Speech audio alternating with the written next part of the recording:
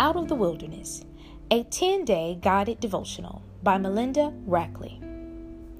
Day 7. Guard your heart. Spiritual sensitivity and susceptibility is heightened in the wilderness. Quote by Pastor Michael T. Smith. By the time the children of Israel reached the border of the Promised Land, they were vulnerable and sensitive.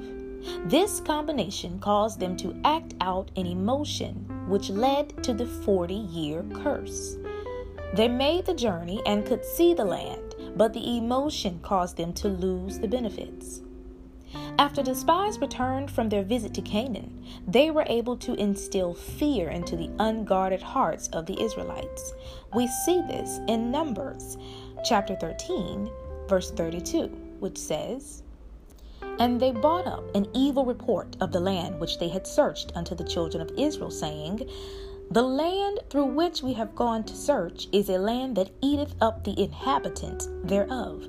And all of the people that we saw are men of great stature." After hearing this, the children of Israel allowed their hearts to be troubled and stayed up all night crying out in emotion.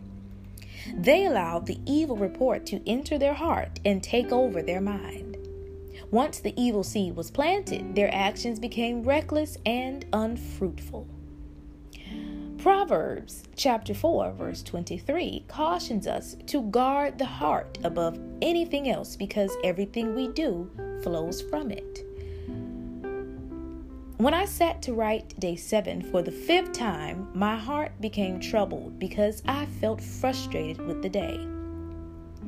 Earlier in the day, I allowed fear, worry, and anger to enter my heart and rob me of valuable time and energy.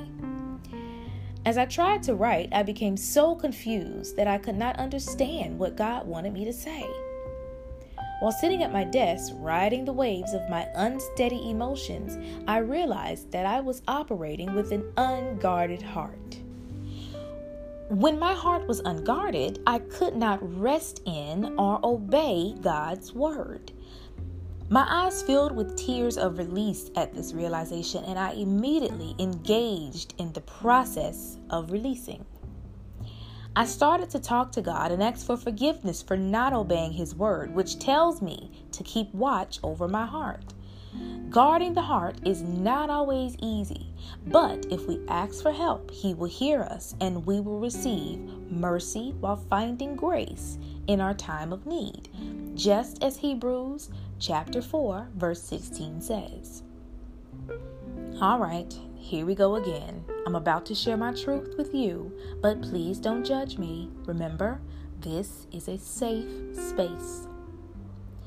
Until day 7, I never realized that I don't really know how to guard my heart. In my mind, I imagine a tiny soldier watching over my heart and fighting off little red devil emojis. I know this isn't the case, but it was easy for me to create this fantasy because I didn't know how to do the job myself. I sat lost in the maze of my creative mind for a moment before returning to the scripture for instruction.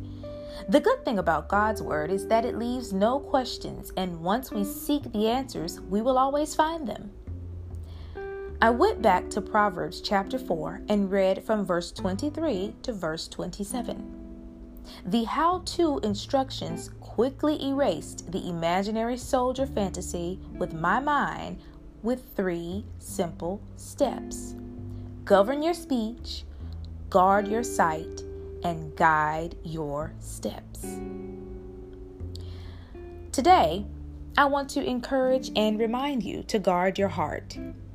As you are resting in God's word during the time of transition, do not be afraid to ask for His help when it comes to matters of the heart. Learn from the children of Israel and do not be at the border of the promise, but miss out because someone plants a bad seed in your unguarded heart. Most of all, remember, whatever you allow into your heart is what will come out of your heart. So, keep a close watch over it.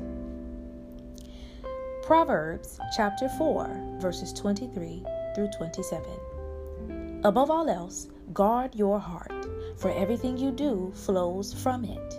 Keep your mind free of perversity. Keep corrupt talk from your lips. Let your eyes look straight ahead. Fix your gaze directly before you. Give careful thought to the paths for your feet, and be steadfast in all your ways. Do not turn to the left or the right. Keep your foot from evil.